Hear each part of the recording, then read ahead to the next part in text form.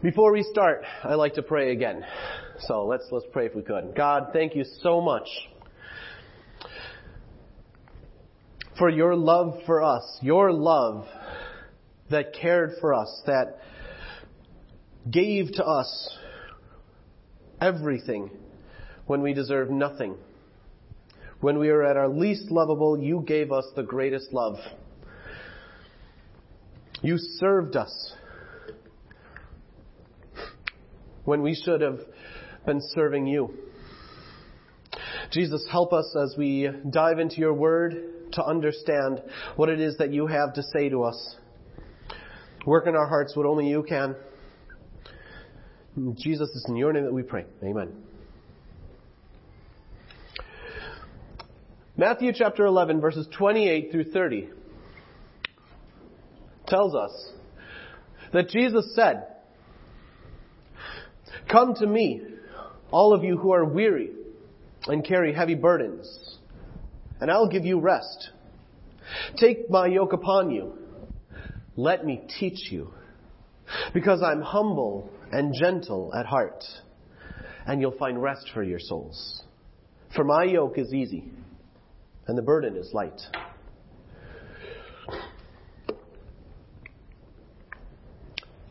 What a picture Jesus gives. One of coming to Him when we are weary and heavy burdened and giving us rest. But in the middle of this, He says something that is difficult. It seems not to fit with the rest of the message. He says, "Take my yoke upon you." Not the yolk of an egg. The yoke, more of what an oxen would wear. Very thankful that we have technology today for tractors to be able to do the breaking up of the ground when people want to farm. Of course, for thousands of years, this was not what they were able to do. Instead, farmers would have to attach a plow to a yoke. This would be pulled by this wooden piece called a yoke, and it would be pulled by oxen or whatever the strongest possible animal is that they would have to pull. Back in the Middle East, that's what it would be. And they would pull this heavy instrument behind them, and they would go into the ground, and it would break it up and hopefully in a straight line form this broken earth for the farmer to plant the seeds for their crops into the soil. Why am I telling you this? You know better than I do. But I'm saying it anyways because I'm up here up front. Now, sometimes you would have two oxen because after all, the device is being pulled from the center point, so you couldn't really have one. But sometimes you would have a second ox that would be a younger ox that is not experienced and doesn't know what to do with a yoke. And if left to itself, it would probably just go meandering off wherever it wanted or just stop when it got tired. So what a farmer would do is they would take this younger, smaller ox and attach it to the same yoke as a larger ox. And any time that the younger one wanted to stop or wanted to turn aside, the older one, which is bigger and stronger and knew everything that it needed to do, would just keep on moving forward. Kind of like if I'm walking with Berean hand in hand and he wants to go running across the street and I'm holding his hand. So as I keep on going forward, it doesn't matter which way he's going. He's coming with me, let me tell you, when we're crossing a street. It's kind of like that. There are two kinds of sermons that people would probably rather avoid hearing about if they knew it was coming. Sermons about money and sermons about serving. Why is that? Perhaps because in our minds, when we think of service, we think of demands on our time. We think of pressure to make a ministry succeed. We think of words might come into your head, such as, if I say yes, I'll never get out of it without being shamed. Or, if I try and it fails, then it's all my fault. Or if I don't try and it fails, it's all my fault. We can sometimes have this mindset, can't we? And it makes the idea of serving in a church horrible to think about and something we would rather avoid. And yet too often, too easily, this mindset permeates churches, sometimes accidentally because of preachers like me. If ever I have given that idea, I want you to know I know that that's wrong and that is never what I would intend to communicate to you. So as we're working through this series on the faith path, discussing the different steps we can take to grow closer in our walk with Jesus, as we dive into this step, which is important to discuss, serving in the church. Hopefully we will walk out of this in a couple weeks seeing this in a different light. Today what we're going to do is we're going to dive into the dignity given to all kinds of service and servants by God Himself. What better place could we look than the act of service found in John chapter 13?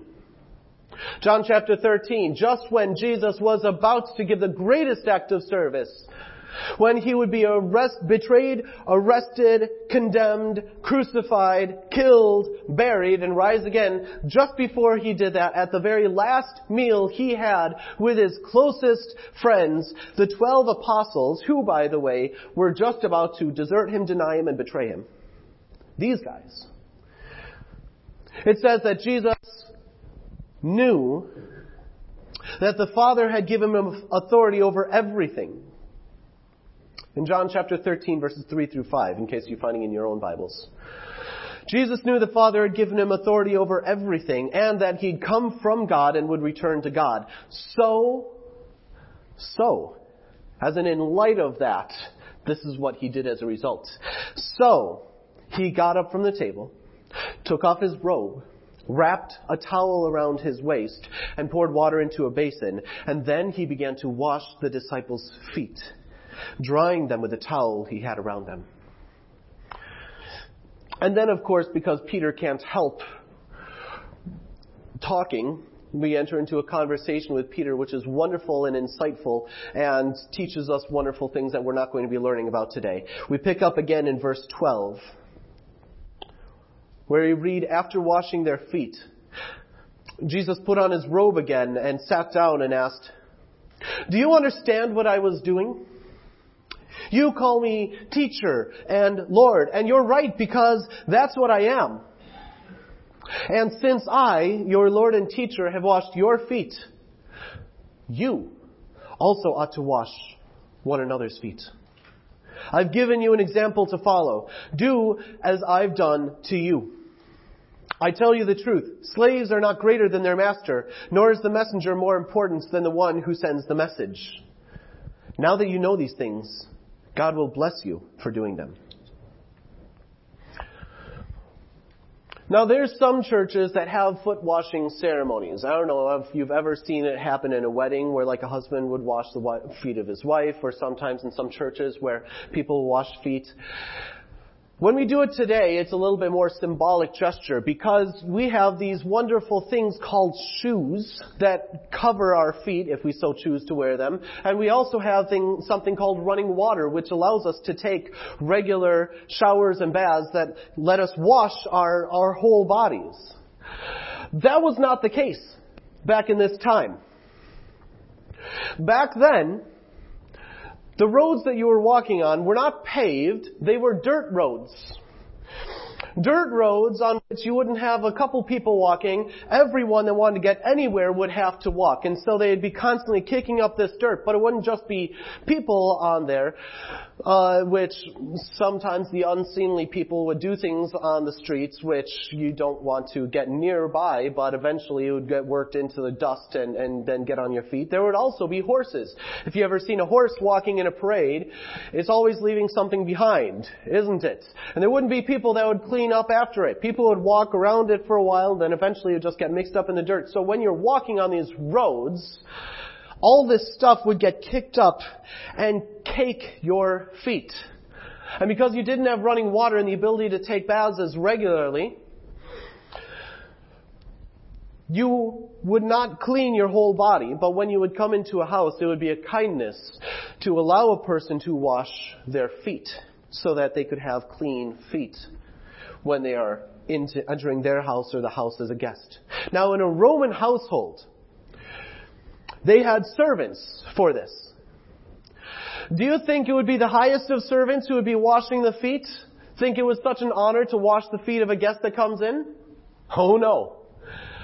Of all of the tasks that a servant in a household could do, washing another person's feet was the least desirable, was the most disgusting, it was the most humiliating thing that you could be told to do.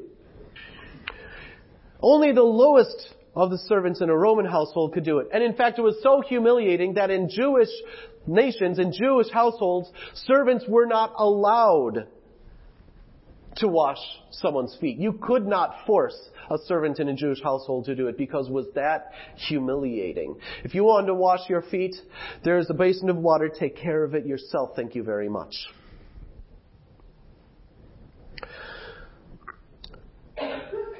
Now, Jesus was pretty great. He's a pretty great guy. I mean, we know that. But let me just give you one example. John the Baptist, at the beginning of John, is speaking of Jesus, and he says, "One is coming who is so great that I'm not even unworthy to undo the straps of his sandals to wash his feet."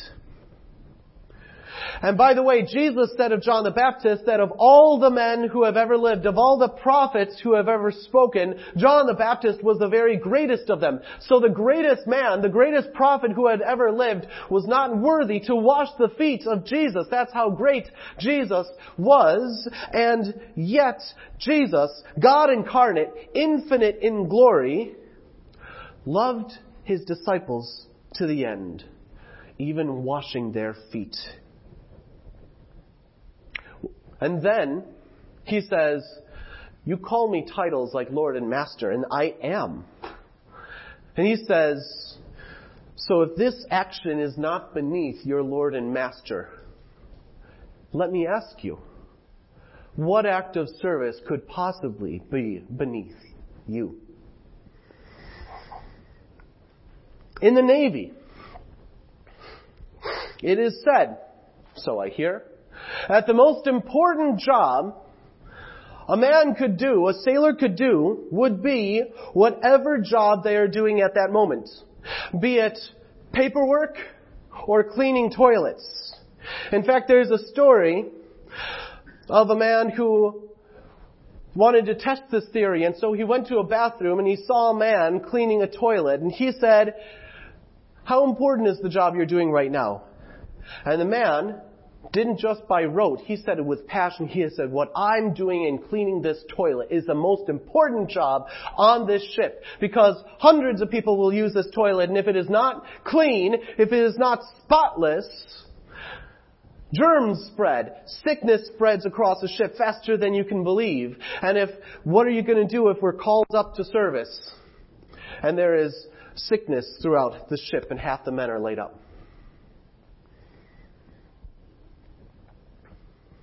It's one of the reasons why whenever I go through an airport or through a public place of any kind, if ever I see a custodian cleaning a bathroom, I look that person straight in the face and I say, "You are one of the secret heroes of this place."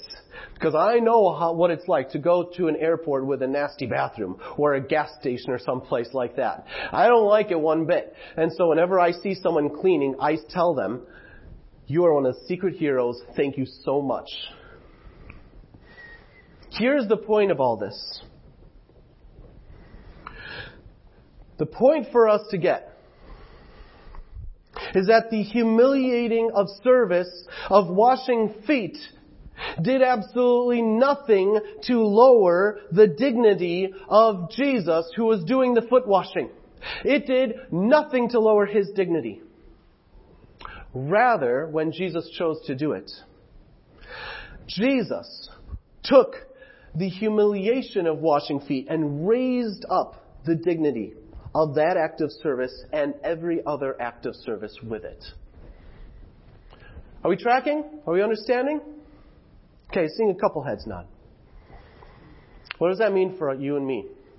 What that means is we need to understand. We need to get it into our heads that there is no B team in the church when it comes to acts of service. There is no A team and there is no B team of those who are serving within the church. From preaching to nursery to the safety team to cleaning toilets, every act of service is vital and important. Every single act of service done in the name of Jesus is valuable and vital and important. Everyone is valued by God.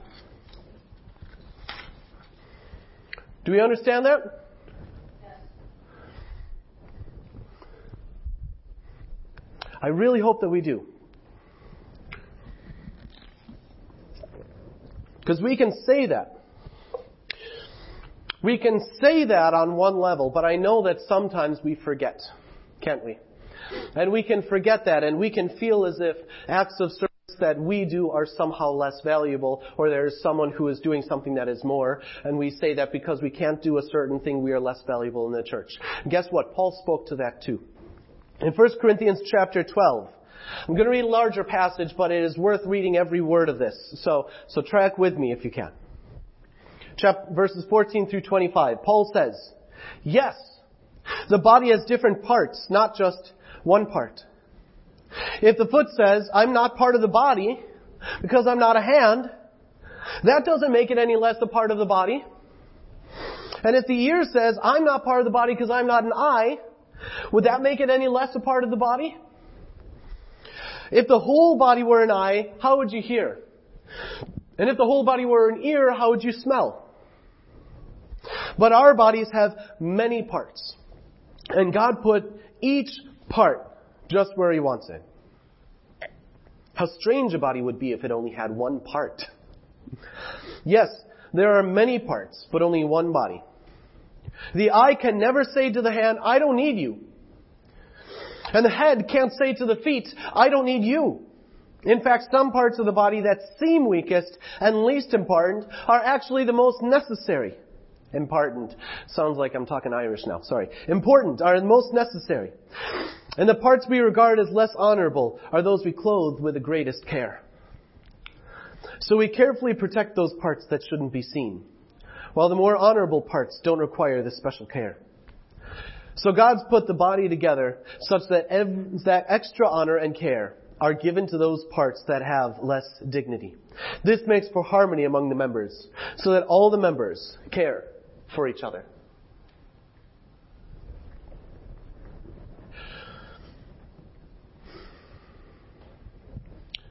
It's not just here. There are many points where God, in the Word He has given us, tells us that the church is like a body. Now, there are some parts of the body of Christ that are more obvious, right? More visible. I happen to inhabit one of them. It's easy, sometimes, to give honor to the parts of the body that are visible. And that's not wrong, and that's just how people naturally are, right? You go to any church, you're more likely to think a pastor than to think someone who has cleaned the bathrooms, right? It's just easier to do. But let me tell you something. In a healthy church, this is not how a church is made to function. This is not when a church is at its best. A church is not at its best if the only person that you have thanked for serving the church within the past week or month is the guy who stands up and shares from the Word. Alright? Honor in a healthy body of Christ, in a thriving body of Christ, honor, and it should be intentionally directed toward those that are less visible. And also, by the way, protection is also mentioned. I think that's interesting that Paul mentions protection for those who serve in less visible capacities. Because why? Because behind the scenes work often goes unnoticed until it doesn't work. And then all of a sudden everyone wants to figure out who didn't do it, right? That's why we're told to give honor and protection to the parts of the body that are less visible. Let me tell you some of what was needed in order for this service to happen. For this service to happen, someone made announcements. Someone led the church in prayer. Someone, and it varies who, shares for communion to help us get our minds in the right place for remembering the death of Jesus. Someone plays on the piano and the guitar. Someone, multiple someones, even right now, are teaching kids in the nursery and in kids' church. Sacrificing their time to be able to be here so that they can be there. We have a safety team of people who lock doors in the church just to help keep us that much safer and check in on the kids on a regular basis just as an added measure of safety. Not because we're worried, but we just want to take extra measure for your peace of mind. There are people who are working on the computer, switching slides, running videos, recording the messages so they can be posted online. There are people who prepare communion, people who clean the chapel, people who count money and pay bills and fix what's broken in the building and improve the building further. There are people who plan events, coordinate volunteers, select music, decorate the chapel, mow lawns, plow snow. There are people who are working in all sorts of capacities so that we can gather here and worship together in this building. Guess what? Compared to you, when I think about all that work, I'm not very much. And I'm not just saying that out of a false humility. I am saying that out of an honest estimate. Because without you loving the body of Christ through every act of service that you do, church doesn't happen the same way, does it? Take out any one of those. Take out the snow plow in the winter. How are we going to gather without that? What you do is of crucial importance. So I want to ask you, how often do you think people who do these ministries that might be less visible, less noticed, I know that you know how grateful you are when you get singled out and thanked. I know how much it means for me. There was one time where I was just sitting back at the computer preparing for Sunday service, and someone just drove up and ran into the church just to say, Adam, I just want you to know that I appreciate you being here, and it means a lot to me. And then she said, that's it. All I had to say, goodbye. And she just ran out again. Still remembered it. It made my month. I want to ask you, find someone who serves in a less visible way and think of a way to honor them and thank them. If you're wondering, there's a volunteer list provided in the kitchen in the back of the sanctuary. That is a great place to look.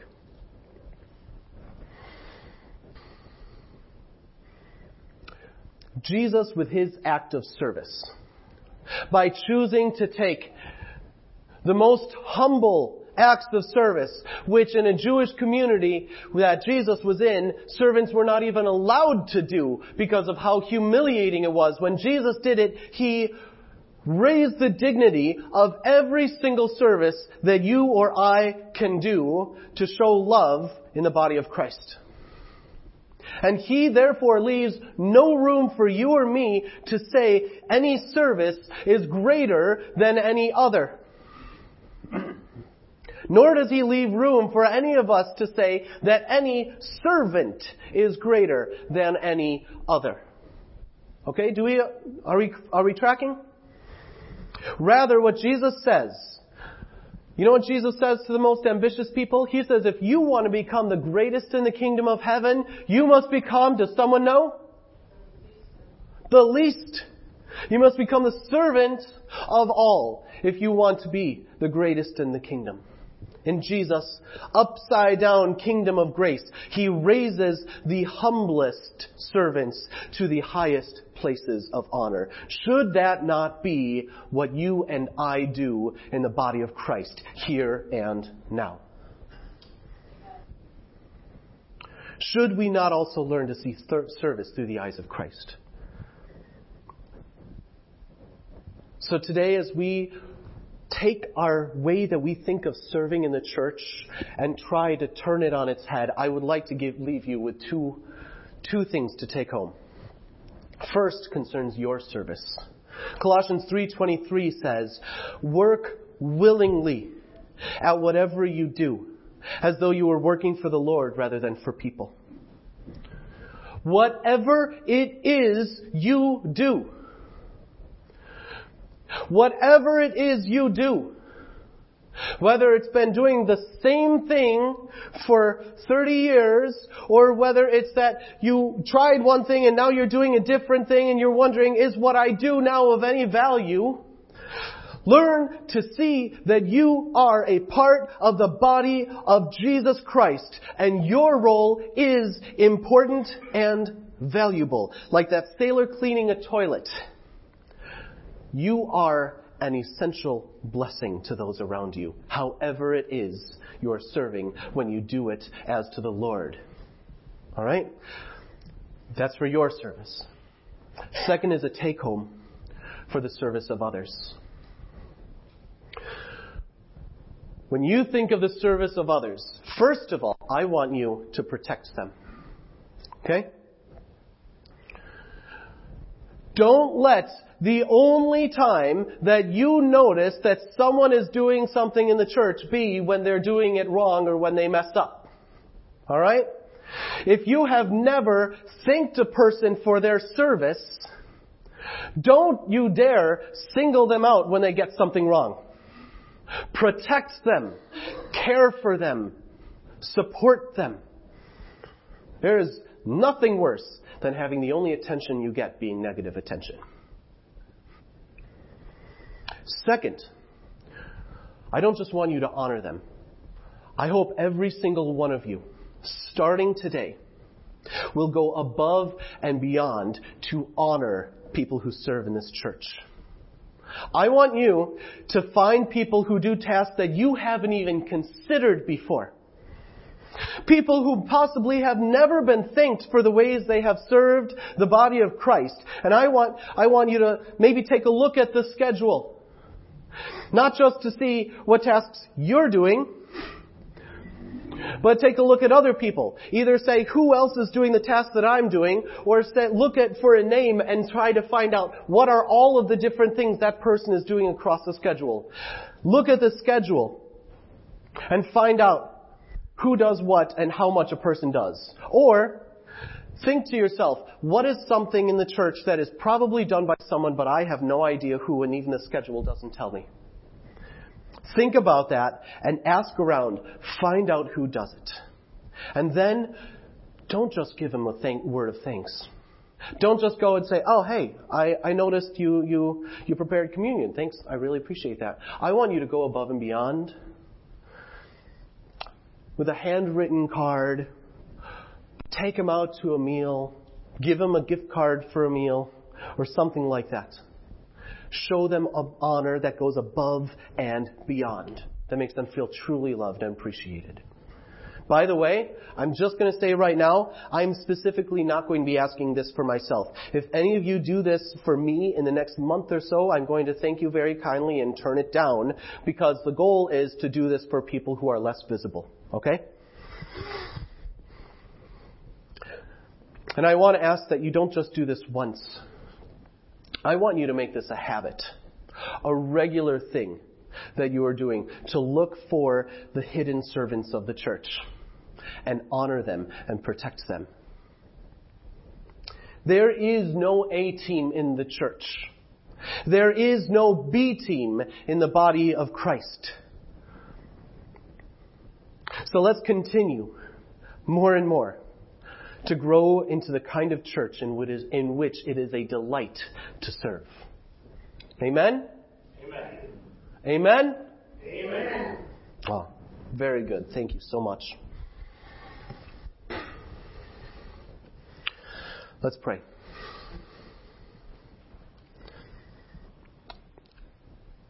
Jesus,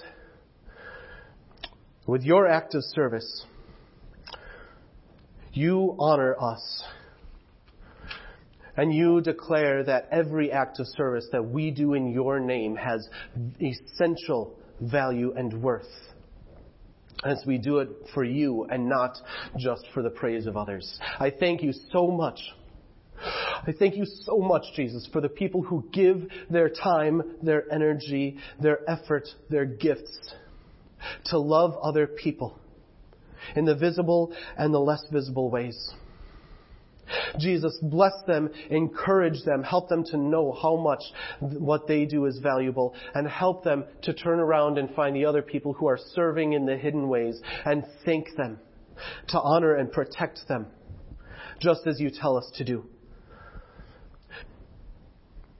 Help us to find joy when we serve others in your name, peace as we leave the results of our effort in your care. And in those areas that we cannot serve, help us to trust in your faithfulness to provide. We love you, Jesus. It's in your name that we pray.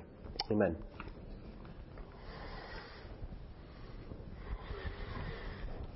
As we now turn to our time of communion together, we remember that Jesus did one of the most humble acts of service when he washed the feet of his disciples. But it was not the greatest act. It was just one of the most humble by our understanding.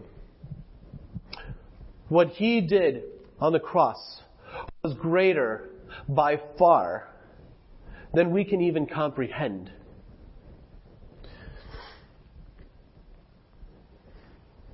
Because when he died for us, the Bible tells us he didn't just pay for our sins. We're actually told he became sin. He who knew no sin was made to be sin for us. Every act of selfishness, of wrongness, of brokenness, of sin that you and I have done and that has been done to you and me, Jesus says, that's not your sin anymore. It's my sin. I took it. I paid for it. It's mine, and it's done. So the verse that we're going to read today comes from 1 John chapter 1, verse 9, that says, if we confess our sins, he's faithful and just to forgive us our sins and to cleanse us from all unrighteousness. When we come to Jesus, not just when we've done things right, but especially when we have done things wrong. The wonderful thing is we don't need to come to Jesus having said, I'm sorry, Jesus, for what I've done. I've stepped away from you for a long time, but I've gotten my life back together and I really think I'm better now. So now will you accept me? No. He says at the moment that we mess up, we have the freedom to come to him and say, God, I messed up. And he says, I know. And I've taken care of it in Jesus. And we're good again. And we get to walk in fellowship with him again. What a joy that is. And it is all because of the body and blood of Jesus. So as we go ahead and pass out the bread and the cup, I want to ask that you would think about that. About this greatest act of service that Jesus has done for each and every one of you.